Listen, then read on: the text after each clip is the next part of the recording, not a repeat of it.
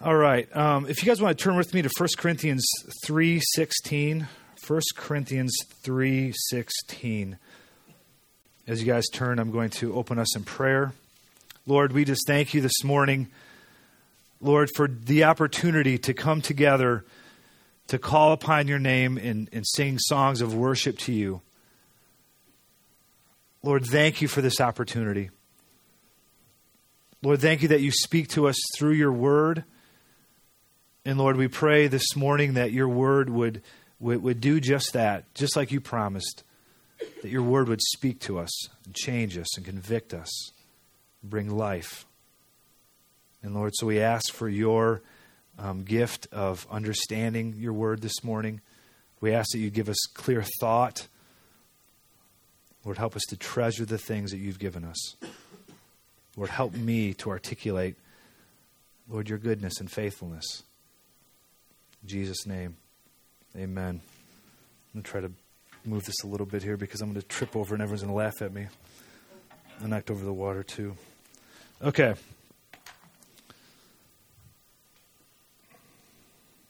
Last week we began to talk and we opened our Holy Spirit series talking about who the Holy Spirit is. And sometimes we can begin to talk about the Holy Spirit and we have this understanding of the Holy Spirit that it is a force out of Star Wars, like this kind of impersonal thing that we can tap into to get some stuff or to have some cool stuff happen or whatever it may be. And so we looked at what the Word of God said about the Holy Spirit. And particularly, we looked at the Holy Spirit being the Spirit of God that Jesus and God give to us when we put our faith and trust in Jesus Christ for our salvation. Something happens. God says, I will come and be with you. I'm sending you my Holy Spirit. So we looked at this Holy Spirit being the very Spirit of God filling our lives. It's not just something out there. But more than that, it is that, but it's also God's presence in our lives. And today we're going to look at what that looks like to have God's presence in our lives. And so when my dad went into surgery a few years back, he had cancer. He's been cancer-free for a number of years now, but when he went into surgery at the University of Illinois, Chicago, or it was at the University of Chicago, I can't remember which one it was, but it was either one of the two places, but he went into surgery one morning, and the whole family shows up to wait in the waiting room for this hours and hours long procedure that they're going to do to take the cancer out of my dad's body. And for us, it was the fact that our presence there for us was important, and for my dad as well. And we didn't bring anything to the table. We didn't bring any help to the surgeons, to the surgical staff. We weren't giving pointers and tips. And it wasn't like we showed up with some kind of something to bring to offer to the surgery or anything.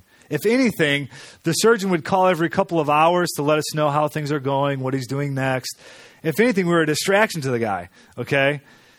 But it was this. It was presence was important. So although we didn't have direct contact with my dad, he was on this operating table or anything like that, the fact that we were there, the fact that he knew that we were there, this fact that we were present with him was important. And so I think about, why is that important to us? When we think about someone graduating from high school, the big celebration, and you're not going to miss that for all the world if that's your kid. I mean, they're just getting a diploma. It's not like you add anything to the diploma or anything like that to their high school experience that they've just had. But your presence is important. Someone gets sick, we go visit them in the hospital. Whether they even know we're there or not, presence is important. So I think, why is presence important? Why would this be important? Why is it important that we go sit in the waiting room waiting for my dad to get out of surgery? Just a couple of thoughts. There's comfort. You don't feel alone. There's a reassurance of love and commitment for one another. So you know what? No matter what you're going through, I'm going to be there for you. No matter what you experience, no matter what is happening in your life, I'm going to be there for you. I will always be there for you. There is a peace knowing that those who you love are close by. And I think the same thing for us when we begin to talk about the Holy Spirit, God's presence in our lives, some of these same things come into play. God didn't show up in Jesus Christ to earth, offer salvation, and then take off and leave us just to kind of figure things out on our own. He says, no, I'm going to send you my Holy Spirit. It's going to dwell inside of you. My presence will be with you. Now let's look at 1 Corinthians 3:16, because the Apostle Paul begins to speak to the church about what that looks like for individual believers. And this morning what we are going to do is look at, well, what does this look like in the first church? In the first century church, what did God's presence look like for them? And then what does Paul say about that for us? So 1 Corinthians 3:16 says this, do you not know that you are God's temple and that God's Spirit dwells in you? So we want to look at, what does this mean that God's Spirit, that we are God's temple, that God's Spirit dwells in us? This has massive significance. But we want to unpack this and say, okay, God, what does this mean for us today? So what we're going to do is we're going to look at what the first church experienced in Acts 10. So if you want to turn with me to Acts 10, we're going to turn back a few pages to the book of Acts, the 10th chapter.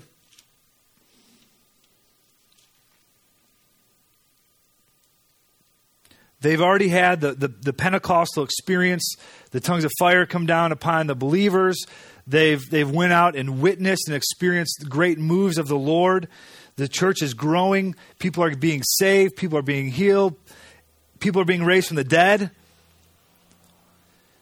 So here we have in Acts 10 a story about the Apostle Peter. And here Peter is. He goes to a guy's house in the town of Joppa, and he is there, and he's getting ready to eat, and he's hungry. So he goes up. So as they're preparing the food, he goes up on the roof of the house, and he sees a vision. He sees a vision from the Lord, and in this vision, a number of things happen. But what happens is the Lord tells the Apostle Peter, says, some guys are going to show up from this guy named Cornelius.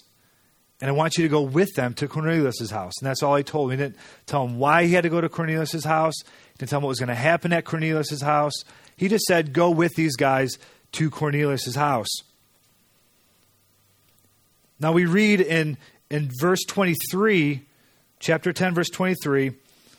So these guys do in fact show up shortly after that and say, Peter, would you please come with us to Cornelius' house? And this is what Peter did. So he invited them to be his guests. This is Cornelius. The next day he rose and went with them and some of the brothers from Joppa to accompany him.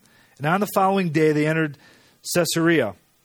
Cornelius was expecting them and had called together his relatives and close friends. And when Peter entered, Cornelius met him and fell down at his feet and worshipped him. But Peter lifted him up, saying, stand up, I too am a man. And as he talked with him, he went in and found many persons gathered. And he said to them, you yourselves know how unlawful it is for a Jew to associate with or to visit anyone other from any other nation. But God has shown me that I should not call any person common or unclean. So when I was sent for, I came without objection. Now I ask, why then have you sent for me? So then in the next verses, Cornelius comes to tell Peter that he had a vision from the Lord as well. An angel came and visited him. And this angel said, look, you need to get Peter to come over to your house and tell you some things. So that's exactly what he did. So the story picks back up then on verse 34.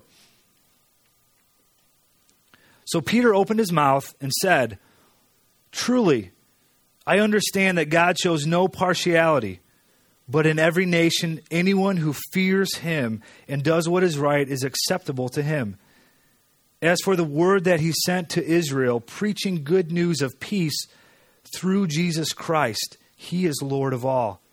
You yourselves know what happened throughout all Judea, beginning from Galilee after the baptism that John proclaimed, how God anointed Jesus of Nazareth with the Holy Spirit and with power. He went about doing good and healing all who were oppressed by the devil.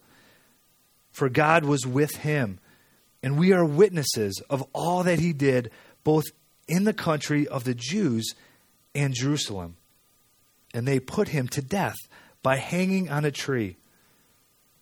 But God raised him on the third day and made him to appear, not to all the people, but to us who had been chosen by God as witnesses, who ate and drank with him after he rose from the dead.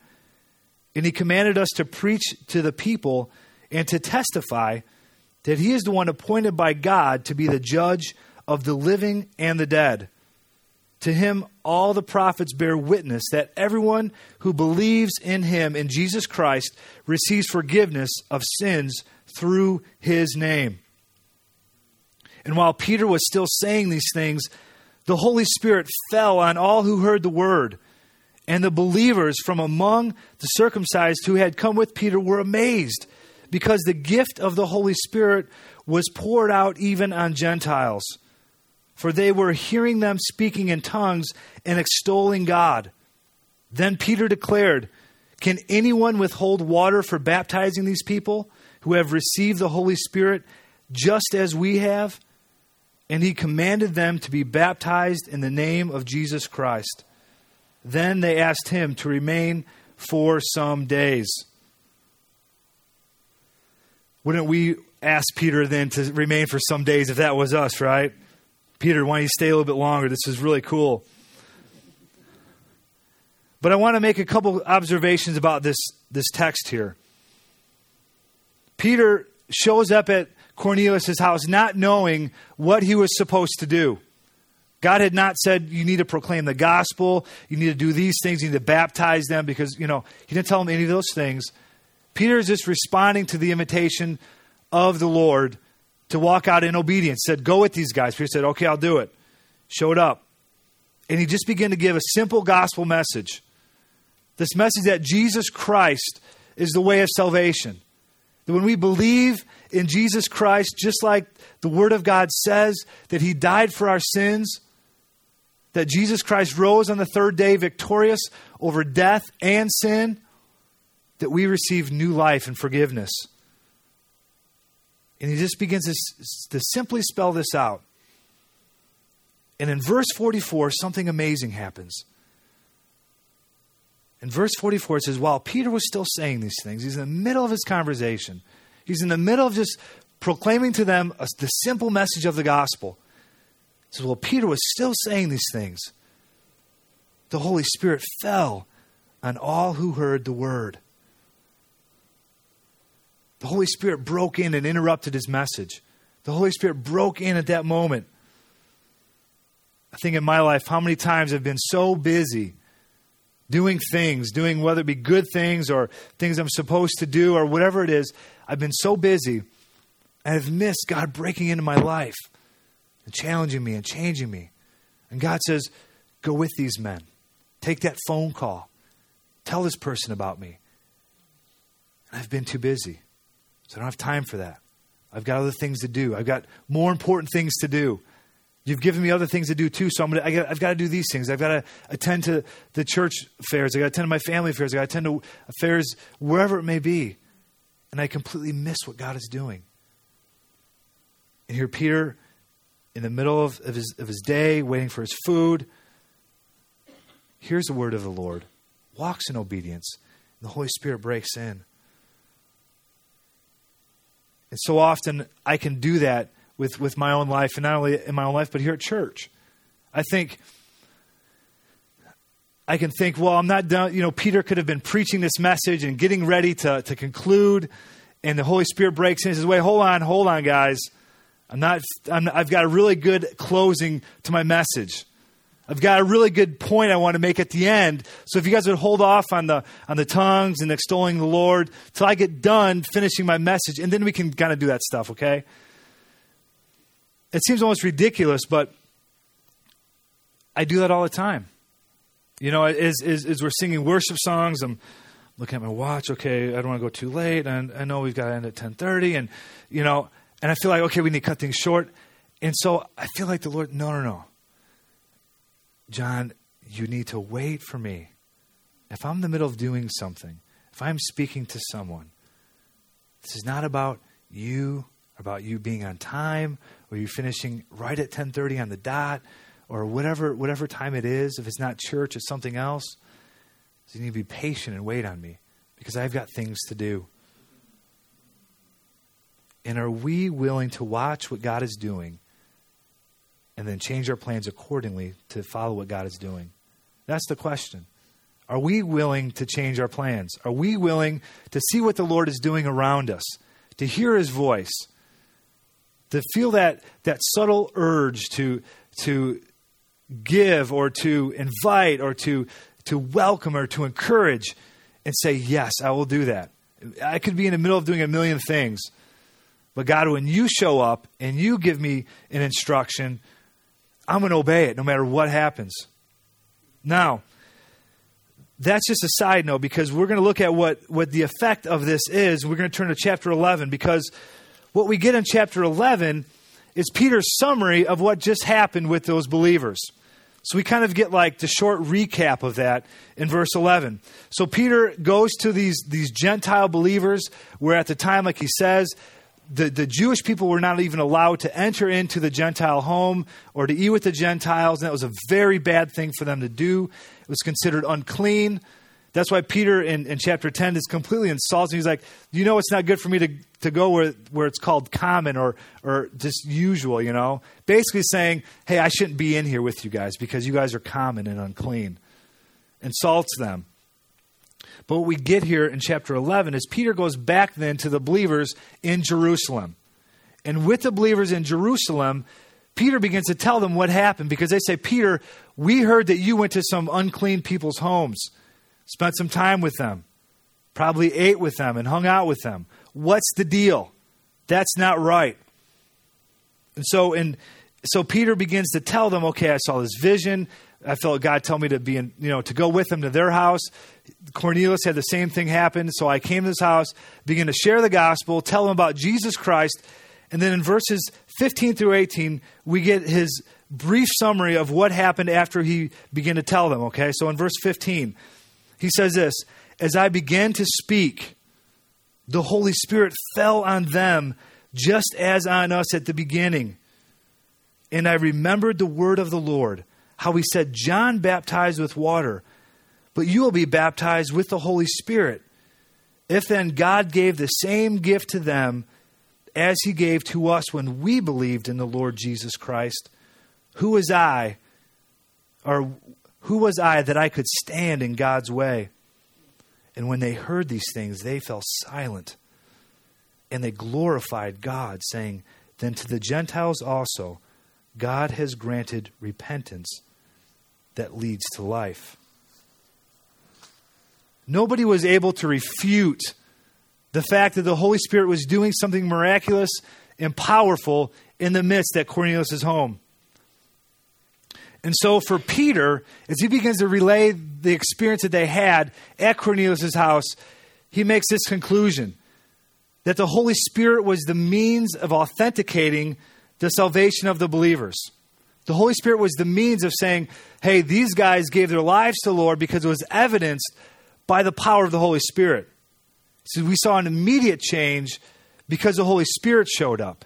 And for us, that was the evidence that a life had been changed, that they had believed in Jesus Christ. Something had changed. Their lives were different. No one could explain it any other way. This wasn't like Peter saying, you know what, I gave such a smooth presentation. Man, that conclusion I had nailed it. That prayer I had to open the whole service up, man, they were on their hands and knees before I even started preaching. And so obviously this was going to happen. He couldn't say that at all. He said, no. I began to tell a simple message. The Holy Spirit fell, and it was an evidence that God had showed up, that God had changed their lives, and that they were never going to be the same again. And the result, now I want you guys to notice this. The result in Acts, you don't have to brag, but Acts 10:46, the result was this. For Cornelius' home, the result in Acts 10:46 was this, that the believers, as they began to experience the power of the Holy Spirit in their lives, the result was this: they began extolling God. They begin extolling the Lord, glorifying God, giving praise to the Lord. Now, when we look at Acts 11:18, people weren't talking about Cornelius' ability to discern the word of the Lord, to actually take the step of faith, to send some men out to Joppa to get Peter back. They weren't talking about Cornelius'.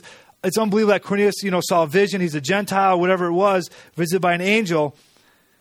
They weren't talking about those things. But in Acts 11:18, this is the effect that the Holy Spirit had because they had fallen upon Cornelius, because their lives had been changed, because they began extolling the Lord.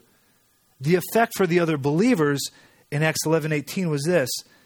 And they heard these things. They fell silent. And they glorified God. How do we know it was legitimate? It was this, that people began to glorify God. That when people heard about the way that the Holy Spirit had fell upon them and the way the salvation came to Cornelius' house, the effect, not only on Cornelius' house, but on the believers who then heard about that, was glorifying God. Was glorifying God, that God was glorified. That people were extolling the Lord. That people couldn't explain it any other way, except this was a work of the Lord. Now we're going to look at what does God's presence in us look like today. So we go back to 1 Corinthians 3:16.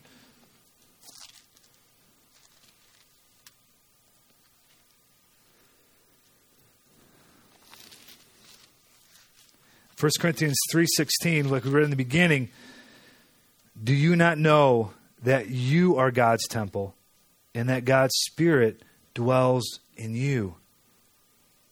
Now, for us to understand the weight of what Paul was talking about, this God's temple, that God's Spirit dwells in you, we have to have a little bit of an understanding of what the temple meant to Paul.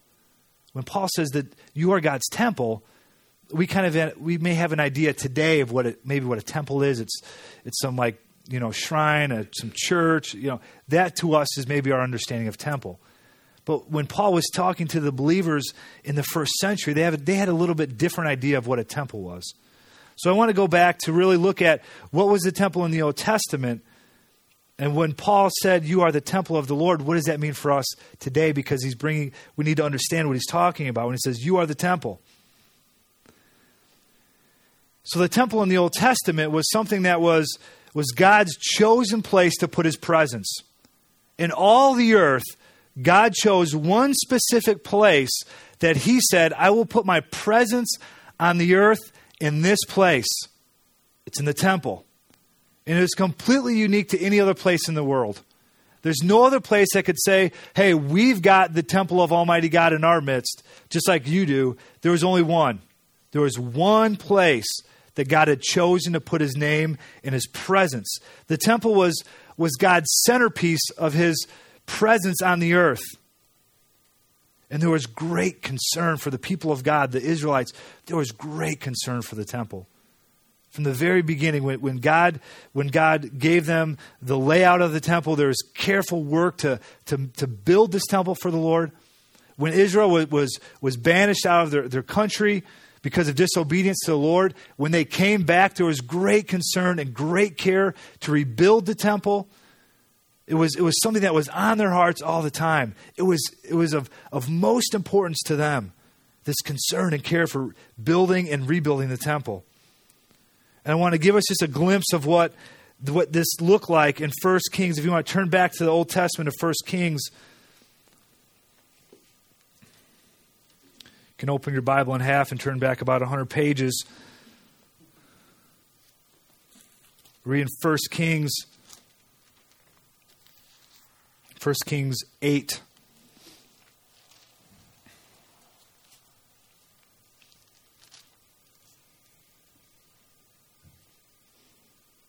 This is what happened when they first dedicated the temple in Israel. So Solomon had built this massive temple for the Lord, just like the Lord had wanted him to do. The Lord gave him special, careful instruction how this should look. And Solomon began to build the temple, and he finished the temple. He's dedicating it to the Lord. And so this is what we read in chapter 8, verses 10 through 11. And when the priest had came out of the holy place, out of the inner place of the temple, a cloud filled the house of the Lord, so that the priest could not stand to minister because of the cloud. For the glory of the Lord filled the house of the Lord. So we have this great dedication, this huge, magnificent temple built to the Lord. And as they're dedicating this temple, as the priests are doing their duties and caring for the temple and offering sacrifices to the Lord, God shows up in a powerful way. God shows up in such a powerful way that the priests had to get out of the temple. It would be like if we were sitting here in church and all of a sudden a cloud filled this place and we don't know, is this fire? What's going on here? We'd be scrambling out of this place. People would be running out the stairs, throwing stuff through windows. It'd just be chaos, okay? Here in the temple, the priests are in the middle of doing their priestly duties. And the Lord shows up in power and in a cloud. And it had such an effect on them. They had to stop what they were doing and get out of the temple. Because God had showed up. And when God showed up, nobody went home from that temple that day. The people who were watching, seeing this cloud ascend on the temple, or a cloud descend on the temple, and the people run out of the place. No one left saying, oh, wow, the priest must have been doing such a good job that this cloud came down. These priests were playing these harps so well, or lighting this incense so well that this cloud showed up. All attention was on the Lord. People left saying, God showed up today at the temple. When they went home that day, they talked to their kids or their husband or wife, said, you know what, you won't believe what happened today. The Lord showed up in a cloud, and everyone had to stop doing what they were doing, and the glory of the Lord filled this temple. It was a powerful demonstration of God's presence in their midst. And now, in 1 Corinthians 3:16, the Apostle Paul says that Almighty God, the sovereign Lord, His chosen dwelling place is no longer in a country, in a state, in a temple, in a certain location. He said it's in you. You are God's dwelling place. You are the dwelling place of the Lord. God has put His Spirit and His presence inside of us as believers. We put our faith and believe in the message of Jesus Christ. And not just give mental assent, oh, okay, I know that probably happened. But we believe it and say, this affects me. That was my sin that put Christ on the cross. He died for my sin. And when He rose again, I am forgiven of my sin. He says, I put my Spirit inside of you. That you are now the dwelling place of the Lord. It's not in some temple somewhere. It is in you. You are that temple. You are the place of God's chosen dwelling. And I read that and think, should our lives not look completely different from those around us who do not know Christ, who are not filled with His presence? That's the challenge for me. I read that and think, if this is true, if that same God who filled that temple back in 1 Kings, if that same God that filled that temple, and was in such a powerful demonstration that people left saying it could only be the work of the Lord. It's the same Spirit that fell upon the believers in Cornelius' home, and they left and said, that could only be the work of the Lord that happened. There was things going on in that home that could only be described by the work of Almighty God filling them, empowering them, enabling them to do those things. And now the Apostle Paul says, that same Spirit now dwells inside of us. You are the dwelling place of the Lord. Should our lives now look radically different from those around us? We are that dwelling place. We are the place where God's chosen to put His presence. I love the example that Francis Chan uses in his book, The Forgotten God. If you have not gotten that book, you need to get that book. There's an excellent supplement to our reading. But he uses this example in the book, and I love this example. He said, if I came to you one day, and we had an intramural basketball game later this afternoon, and it's the 30 and over rec league, which I would be a part of, and it's for all the slow guys who can't jump anymore and run. And I came to you and said, you know what? We're on the same team together, but you wouldn't believe what happened to me last night. Almighty God showed up in my bedroom last night and said, I'm going to fill you to play basketball tomorrow like you've never played basketball before. Man, I'm going to fill you, and you're going to go out in that court tomorrow, and you're going to do things you've never even thought possible to do. Now, I'm confiding in you and telling you, hey, look, I'm being serious. This really did happen, okay? You have to believe me. Almighty God filled me last night to play basketball today. So just give me the ball, okay? Basically, pass me the ball every time, okay?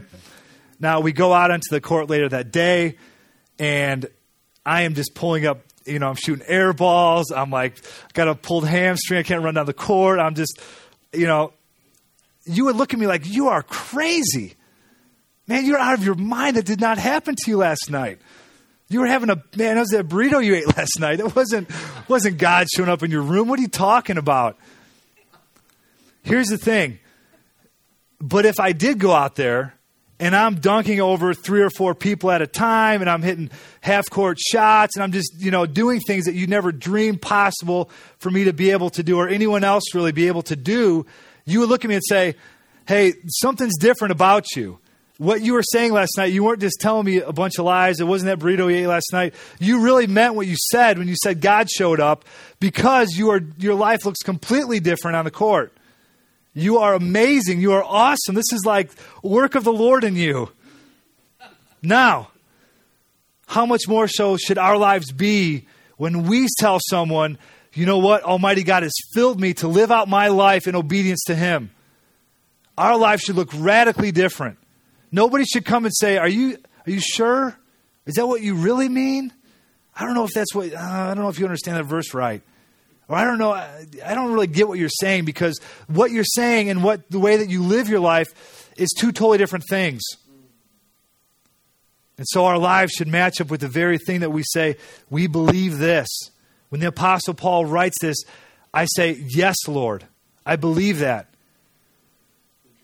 Now, in case you're like, oh man, this is so discouraging.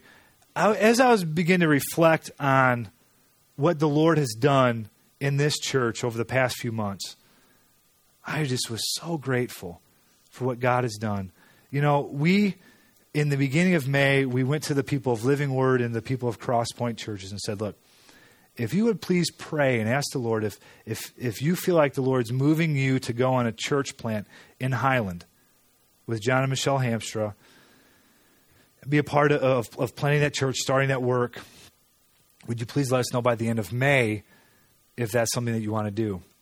And so May came, May went. At the end of May, we went and said, okay, what has God done? Who has God moved? Whose hearts has God moved to do this church plant?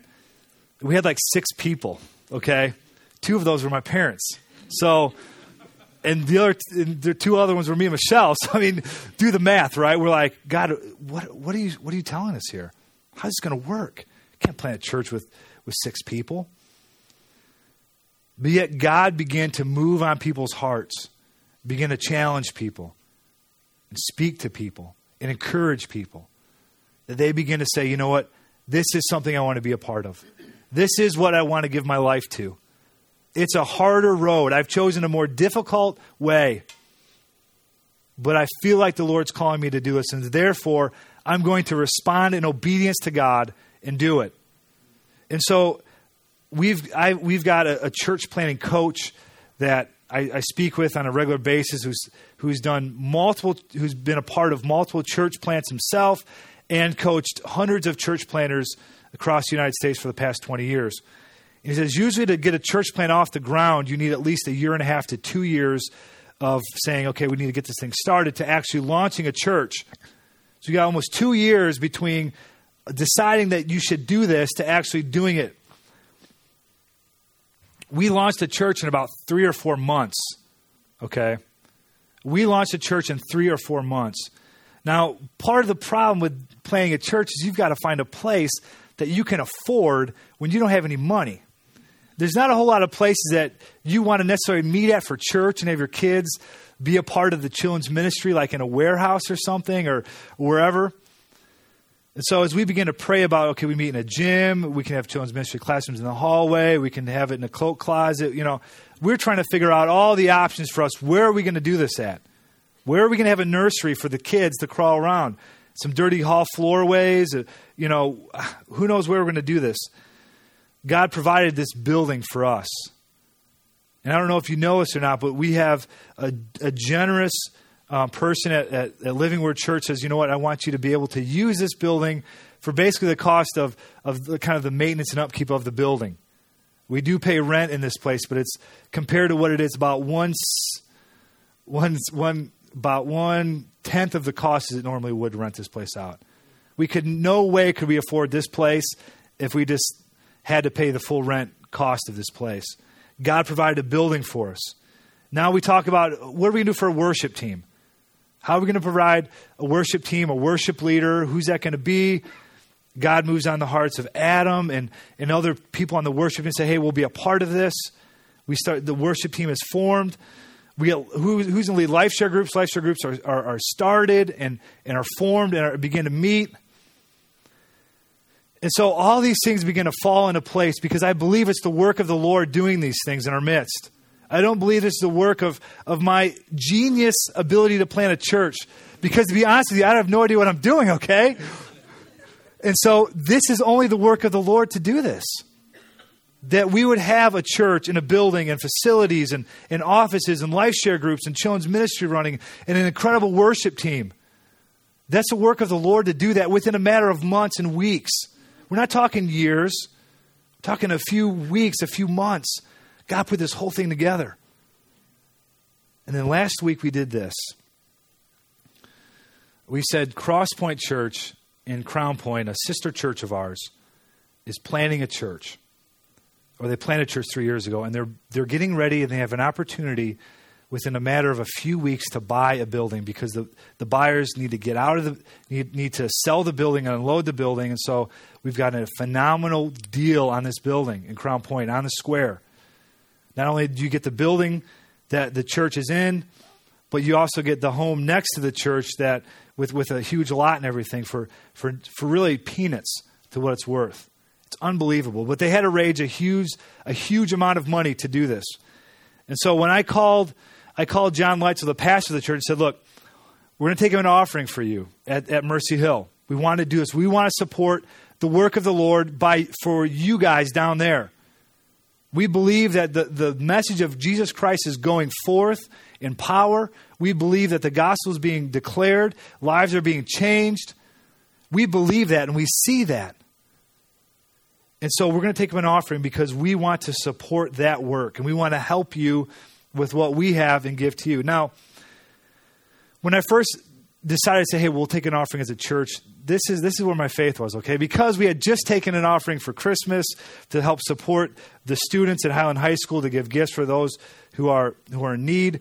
And because, we're just looking at the normal projection of the way offerings have been at Mercy Hill, which has been incredible, I thought, how can we ask someone we just gave for Christmas and this, people are giving faithfully every week, giving beyond their means every week. How are we going to ask people to say, okay, now give even more now? So I said, you know what?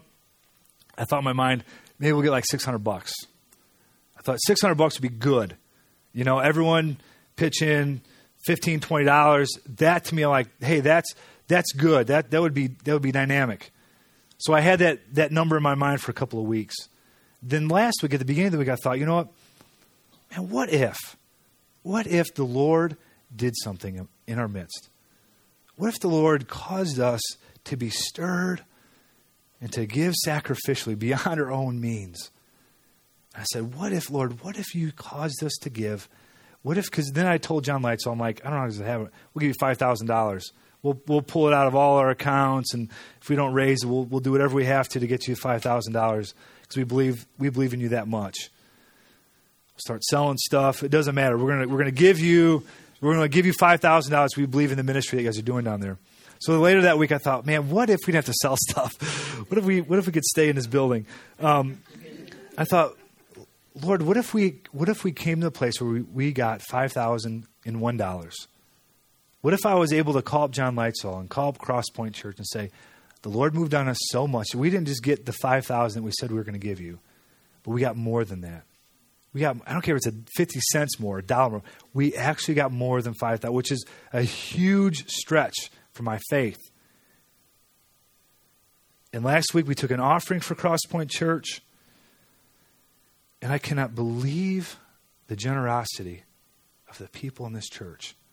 It blows my mind the way that God has caused you to give beyond your means, beyond your resources. He has moved on your heart to give more than you probably ever dreamed. When we talked about planting a church, said God's going to call you to give not only with your service, but your money and your time and everything else. And here we are taking up an offering for a church where we won't necessarily have any kind of tangible benefit of this money. Last week we took up an offering for $5,361 for Crosspoint. I hear that and think, this was the work of the Lord in our church to give this way, and it was generously. You responded in obedience to the work of the Lord in your life. As God put on your heart to give, whatever little or much in your mind that was, God took that money and we were able to send it down to Crosspoint as an offering, as a gift to say, we believe in what you're doing and your success and the expanse of the kingdom of God and the message that goes forth isn't just your message, but our message. And we are a part of what's going on down there. And we are a part of you. And so what an awesome thing. I think when we talk about the work of the Lord doing things like this, when we think, where is that evident in my life? And I see and think, this is an evidence. The fact that you gave so generously was an evidence of God's working in your life, walking in obedience. That's where we see these things. Now, there's a couple different things that would, I think, hinder us from experiencing more of this in our lives. And so, I know it's getting late. This is my closing. But there's a couple things that I just want to bring to our attention about why do we not see more of this in our lives, okay? Number one, we could just be uninformed. We don't know how God works in our lives. We don't know what God's calling us to do. Therefore, how can we be empowered to be radically obedient to the Word of God if we don't necessarily know the Word of God, right? So God says, here's my word, live this way. If you walk in this, it's going to cause you to be radically obedient, more than you've ever experienced in your life, and you're going to be doing things that you never thought possible because I'm empowering you to do the very things that I've called you to do in my word. Now, if we don't know the word, how can we be obedient to it? So I think the Word of God has got to be a foundational basis of our understanding of what it means to follow in obedience to Christ and walk in obedience to the Holy Spirit, which He's calling us to do. So it's the Word of God. We need to dig into the Word of God. We need to immerse ourselves in the Word of God because that tells us then how we are to live our lives. It's like giving someone the keys to a car and say, go figure out how to drive on the road, have a good day. We'd never do that. Because we know, hey, you need to know some things. If you're going to follow the laws and not kill yourself and kill others around you, you need to know some laws. You need to know some things. But for us, the Word of God. We also could be apathetic. So maybe we're uninformed, but we could also be apathetic. We know what's in the Word of God, and we've read the Word of God, and we've experienced maybe some sort of just, just the love of God and presence of God in our lives, but it's just kind of take it or leave it. Yeah, it's good. It's good for some. Hopefully my pastor's doing that and my life show leader's doing that and my friend at work's doing that. And that's great for them and that's good for them. But it's just not that important to me. I've heard that before. That's good. So we're unmoved or even obstinate to talking about the things of the Lord like this. Like, Holy Spirit thing, great. See it in Acts.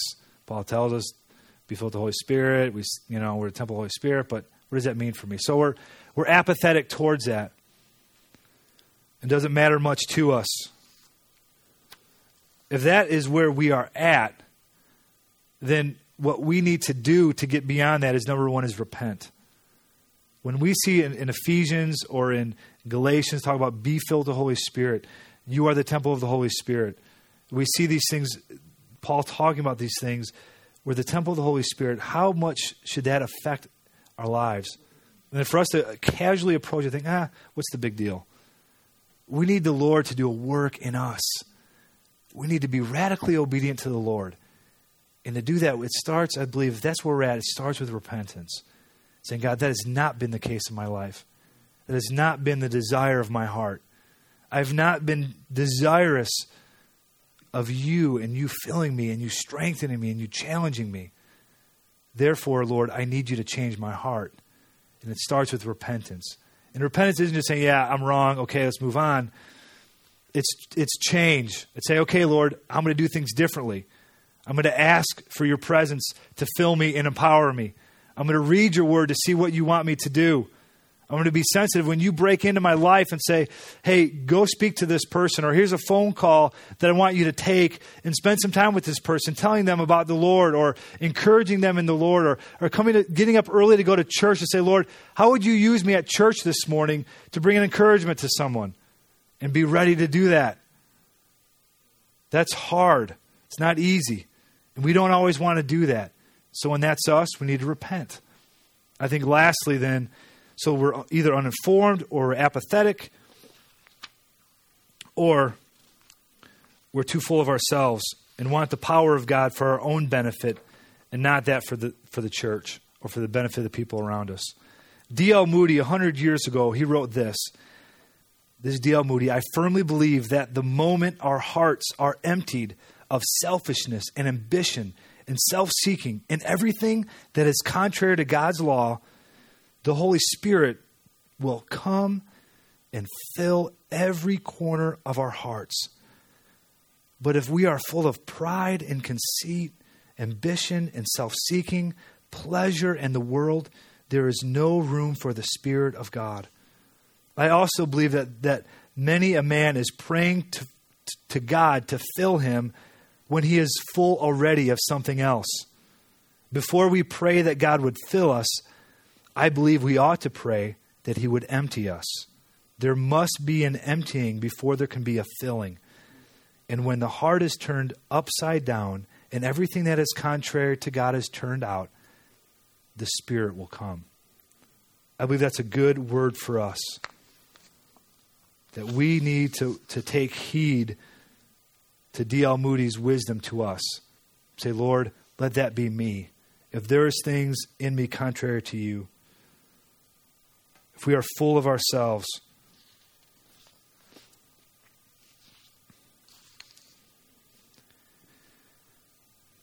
so the filling of the Holy Spirit is God's presence within us as believers. But I want to just close with this. This is Acts 4:29. Because it causes us to walk in obedience to the Lord radically. It's not just a quiet, nice faith. It is a radical obedience to the Lord.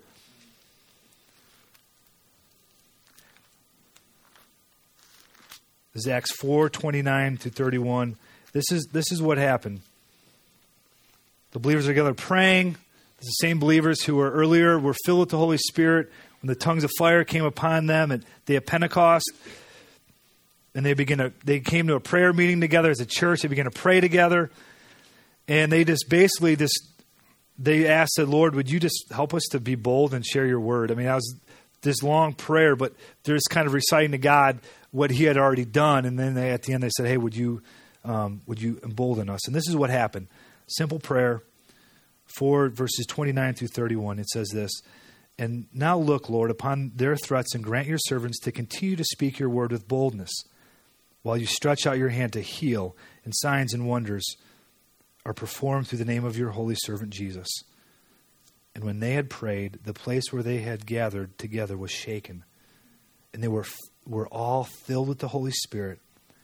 And listen to this, and they continued to speak the word of God with boldness. They asked the Lord, God, help us to be bold, to proclaim your message, to live lives of obedience, what you had called us to do. Help us to do the very thing you've asked us to do. And they submitted themselves to the Lord, and they asked the Lord that. It said the Lord showed up, and it's cool that the place was shaken, and that's awesome. However, it said they were filled with the Holy Spirit, and they went out and spoke the word of God with boldness.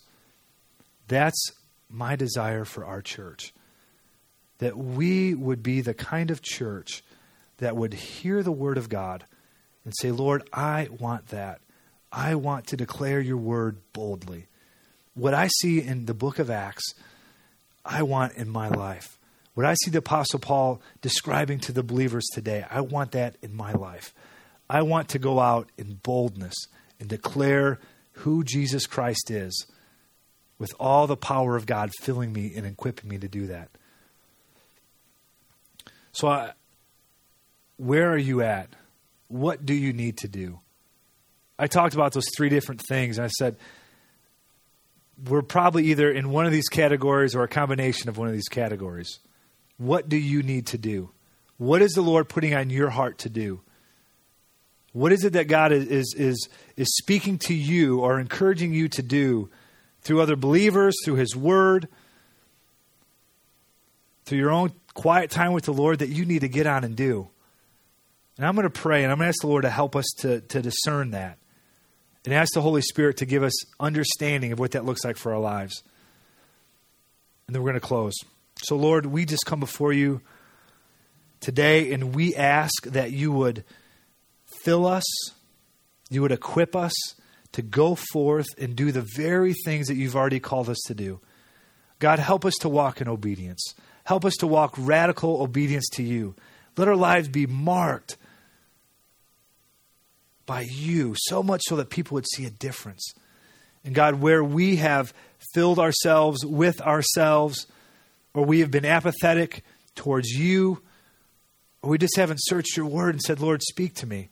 What do I need to do? God, I pray that you would change us.